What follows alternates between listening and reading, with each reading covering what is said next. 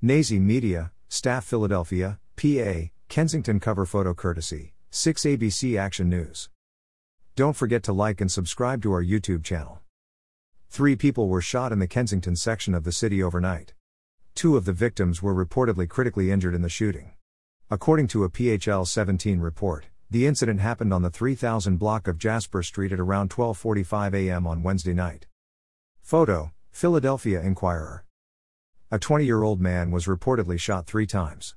Once in the left arm, right hand, and left thigh. He was rushed to Temple University Hospital where he was last reported to be in critical condition. A 20-year-old woman was shot once in the buttocks. She was rushed to Temple University Hospital where she was last reported to be in stable condition. A 17-year-old boy was victim number 3. He was shot in the right thigh. He was rushed to Temple University Hospital also. The teen was last reported to be in critical condition as a result of his injuries. A 2019 Toyota riddled with multiple bullet holes was found at the scene. The report did not say if the vehicle belonged to one of the victims. A motive for the triple shooting has not been revealed, no suspects have been identified and no arrests have been made at this time.